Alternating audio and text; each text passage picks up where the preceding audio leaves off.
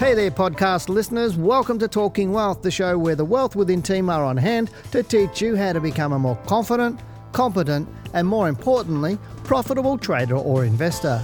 Wealth Within was voted number 3 for Stock Market Podcast globally in 2018, so I hope you enjoy listening. We cover topics from trading to investing, as well as wealth creation to ensure you can achieve your financial goals. Because as we always say, lifestyle matters. As a global leader in stock market education, you can fast-track your journey towards financial freedom by studying with Wealth Within. If you'd like more information about our government-accredited courses or to watch more analysis of the stocks in this podcast, head over to wealthwithin.com.au and click on the Market Report videos under the Learning Centre. Please note that the information in this podcast should not be considered personal financial advice. Hello and welcome to this week's Australian Stock Market Report. Now, this week we're going to look at where you can get the best bang for the buck when looking to invest. Then we'll get into the market so I can share with you my thoughts on the Australian stock market, where it's heading, along with answering all of your questions and looking at stocks for you. I'm Dale Gillen, the Chief Analyst here at Wealth Within, and we're Australia's most trusted stock market educators. Now, before we move on, thank you for showing your support for our channel and hitting that subscribe button. Remember, as you subscribe, click the bell on the right of it so you keep up to date with our latest videos. Also, tune in to our live Australian stock market show every Tuesday, 7 to 8 p.m. Australian Eastern Time. Now, this is the show where you get to ask the stock market education and trading experts to look at your favourite stocks and answer all of your most burning questions. Now, when looking to grow an investment portfolio, I often find investors blindly follow the herd looking for the best bang for their buck. But I also find that investors are focused on income rather than capital growth from their investments. But smart investing is about the total return you receive. Now, many are asking in the current COVID-19 environment where they should be investing, and in my opinion, the answer is simple. As the renowned Warren Buffett famously states, buy in doom and sell in boom. Traditionally, investors turn to property as their preferred investment, but when looking at recent research, depending on the area you want to invest in, property prices are forecast to be flat or down. Furthermore, in this low interest rate environment and uncertain recessionary market, property prices may be subdued for quite some time.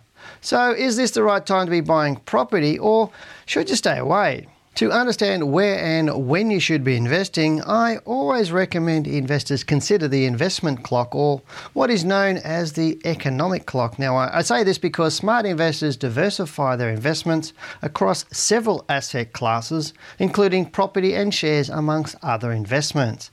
Now, the idea is to look for opportunities in asset classes that are underperforming and likely to move with the next phase of the economic clock. Now, in short, you are looking to buy just before the asset begins to rise, not after it has already risen. Sadly, too many investors are indecisive when it comes to investing and jump from one investment to another, hoping to get into the next best thing after it's already risen strongly.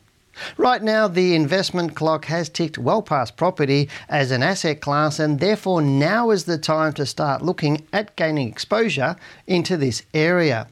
Now, in regards to the share market, many sectors have been underperforming for quite some time. That may present some great buying opportunities for the astute investor. Remember, understanding when the right time to enter an asset class is very important, as you want to gain a solid return from both income and capital gains. That said, what is even more critical is knowing the right time to exit. In my experience, investors tend to hang on to poor performing asset classes or hang on way too long in the hope that they will perform better. As Buffett states, sell in boom and buy in doom, which means to buy when assets are priced low and sell when they're high, because this way you'll avoid the ugly roller coaster ride that the majority of investors endure. So what were the best and worst performing sectors last week in our market? Well, in contrast to last week, the All Ordinaries Index was slightly bullish, and as such, nearly all sectors were in the green.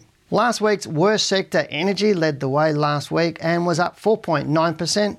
It was closely followed by materials up 4.42%, with BHP and S32 rising strongly together with a number of other miners. They were followed by information technology sector, which was up 2.29% last week. Now, the worst performing sectors included financials, which was just in the red, down 0.88%, followed by industrials and consumer staples, both of which were up by around 0.5% last week. Looking at the ASX Top 100 stocks, the best performers last week included Incitec Pivot, up over 15%, followed by Ampol, up over 10%, with the Star Entertainment Group and Santos both up over 8% last week.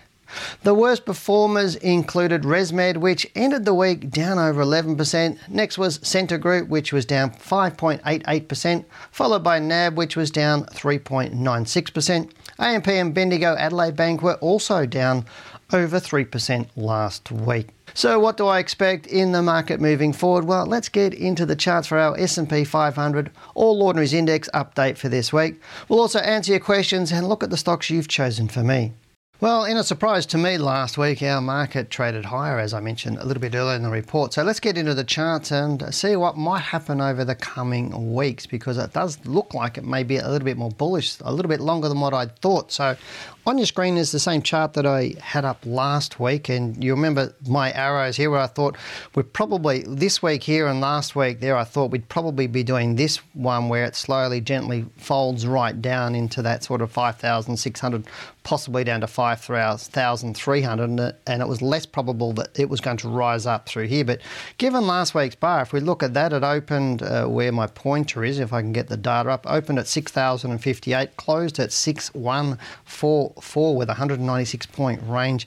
More importantly, the close wasn't too far off the high. The high was 6,188 and the close was 6,144. So 44 points off the high, so not too much, but it'd be interesting to see what happens this week. And so if we start seeing a downward move earlier in the week, this would be contrary to what we've seen in the past few weeks where it's traded up and then come back down in the end of the week. But it really would be interesting for me if it does move up through here, and especially if it moves through that 6,200 point mark, because it really has struggled to get through that 6,200 point mark and stay higher. And if we look at this chart here, you'll see what I mean. If I look over that, so here's this area here, it has not closed above this or opened above this 6196 area, so it is providing a lot of resistance at the moment. So to get above this area, it would be a good sign, and not specifically to getting above that 6,272 points might mean there's still a few more weeks left in this run. So if I go back to my little chart here, we know we're going to have a low in the third quarter, possibly into the fourth quarter, so somewhere around September, October, possibly November, but probably more likely September, October will probably have our low. But so this could be the last run up. If it is, it'll be short and sharp. It might be a couple of weeks straight up, and that'll get people excited saying, hey, the market's bullish.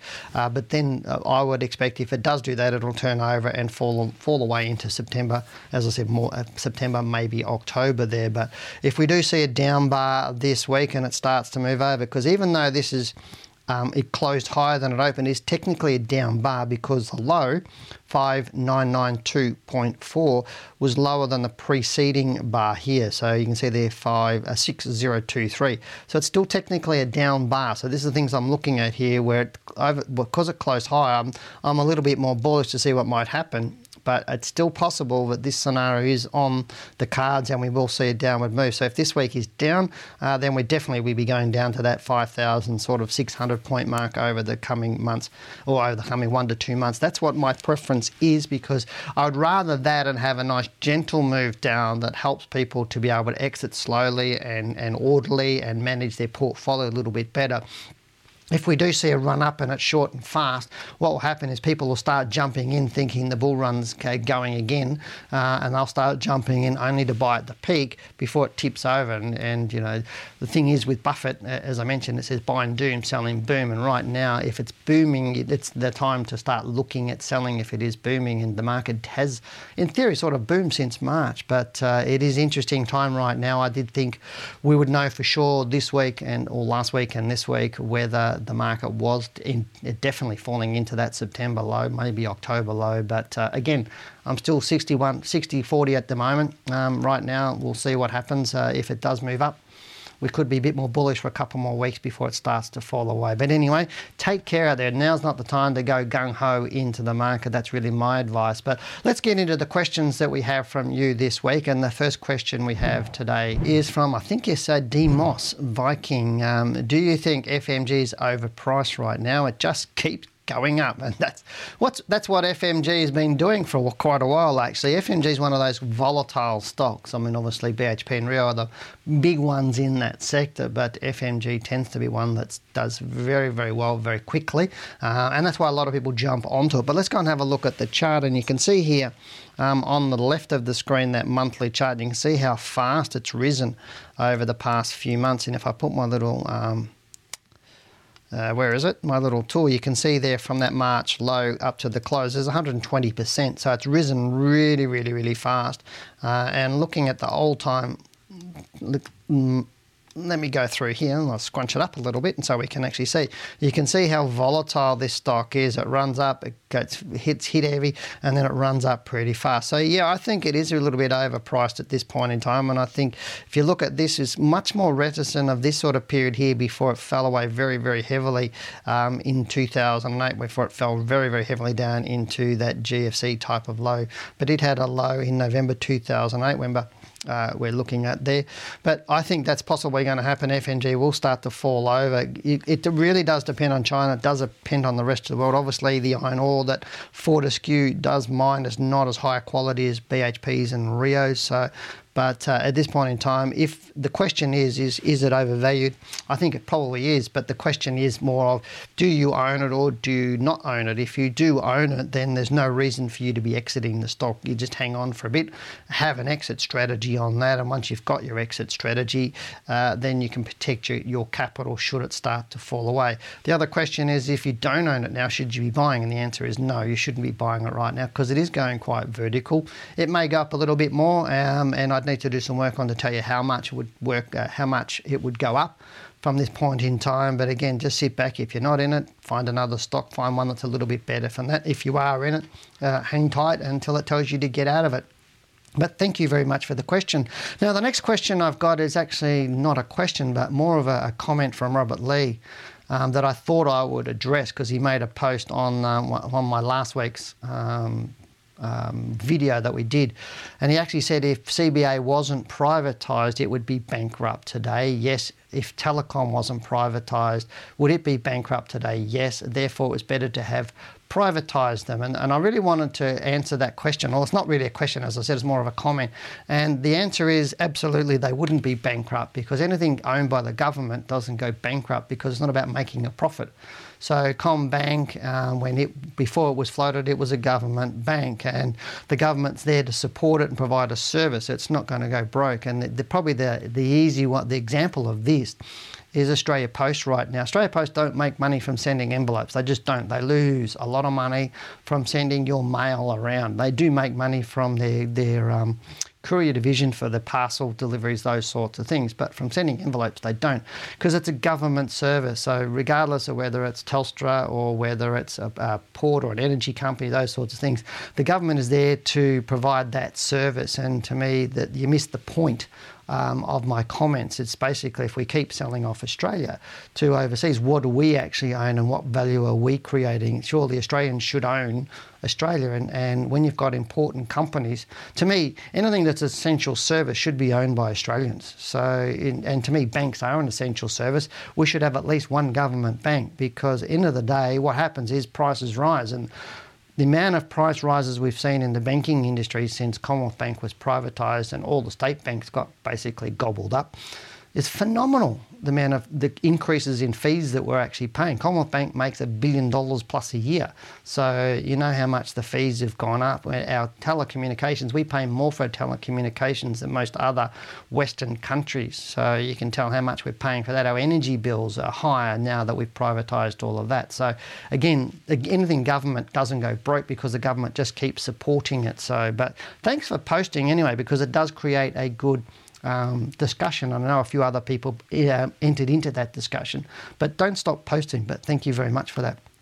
Next, we've got a question, I think, from Jay Anther. He says, "Hi, Dale. I got both your books, started reading the second one. I have Medibank or MPL shares bought with the public offering.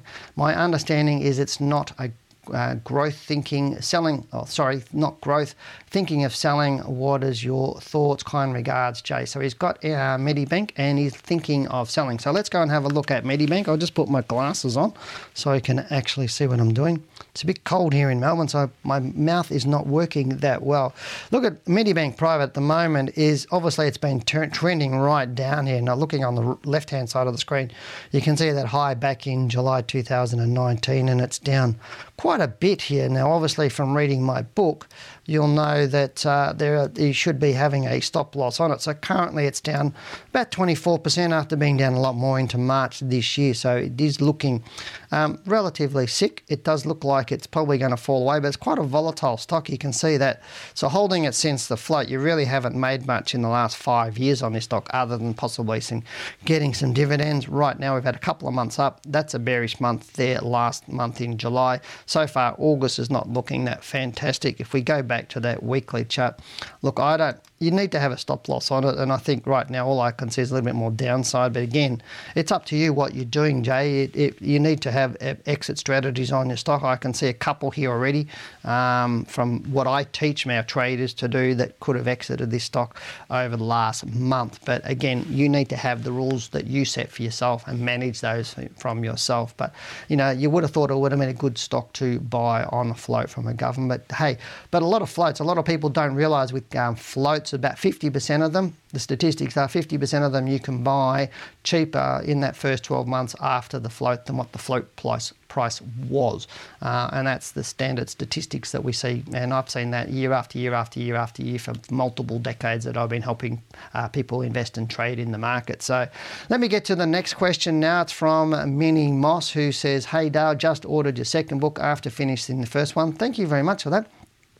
Would love to hear your thoughts on EML Payments at the moment, and if it is a buy at around $3. I'm not going to tell you to buy. I don't tell people to buy or sell on this thing, so you need to have rules around that yourself. You need to understand why you're buying and selling yourself rather than having somebody else tell you. But let's have a look at the chart here. If I bring that up, so we've got EML payment system. Right now, it looks bearish to me. I don't think it looks super strong. Why you would have picked $3, I don't know, because obviously at the moment it closed at $3.09, so I'm not sure exactly why you picked that price.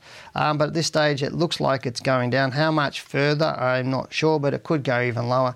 Could go down into that below 260-ish.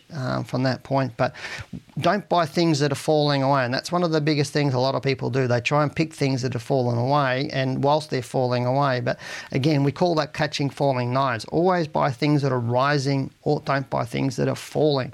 It just makes sense from that point of view. But at this point in time, as I said, my thing is I wouldn't be getting into it with my money.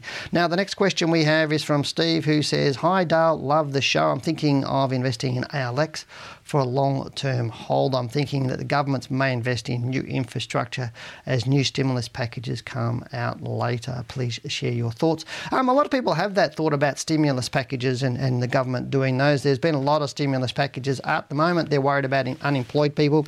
They're worried about small businesses, etc. They're not worried necessarily about growing the economy now, which is more about infrastructure projects, etc., getting a lot more people employed. Once they get COVID out of the road and everything's stable, then we might look at the infrastructure packages, or they might go and look at infrastructure package. But do they have money to do that? That's the other question. And what infrastructure packages do we need to do? But good question.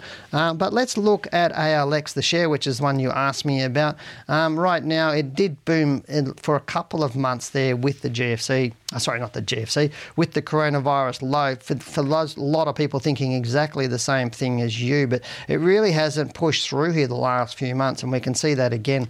This thing is looking more bearish last week, closing lower, so we might see it start to fall away. If it does fall away, we could see it start falling down to around sort of that 540 area, maybe even below that. But right now, unless it was moving through that sort of $7 area, I would be looking at getting into this stock at this point in time. time, but keep watching it. That's what I would suggest you do. Now, the last question we got is from Glasgow Celtic, who says, "Hi Dale, I've got both your books and I've got your book and read it once in one sitting. Well done.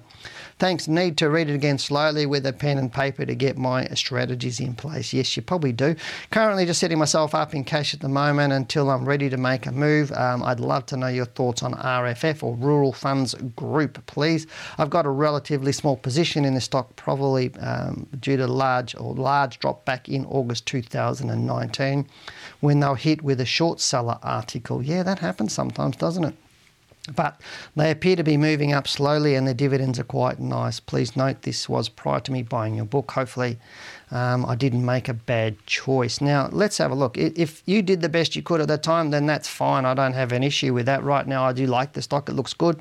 It's starting to move up. You can see there on the left, it's beautifully moving up nicely. It's a nice sort of sustainable rise. I don't have an issue with this, mate. I really don't. I think your small holding looks good. I think if it gets through this sort of starts closing above this 2.9, 2.10 area, and I think there's more upside on it. But right now, I think it's a really, really good choice for you for your portfolio. Now, you've only got a small position in that, and we find some people do that. They have a lot of positions, but a lot of small ones. So when one moves, it really doesn't affect the portfolio. But you're not wrong to be in cash at this point in time while you're learning, and get some rules. Read the book slowly, get your pen out, start writing some rules around finding some stocks to look at for yourself to put in your portfolio when the time is right. But fantastic, and thank you for the questions. But thanks for everybody for sending your questions in, and thanks for watching until the end of the video. Now, if you do have a question for me that you'd like me to answer, just stick them below in the chat box.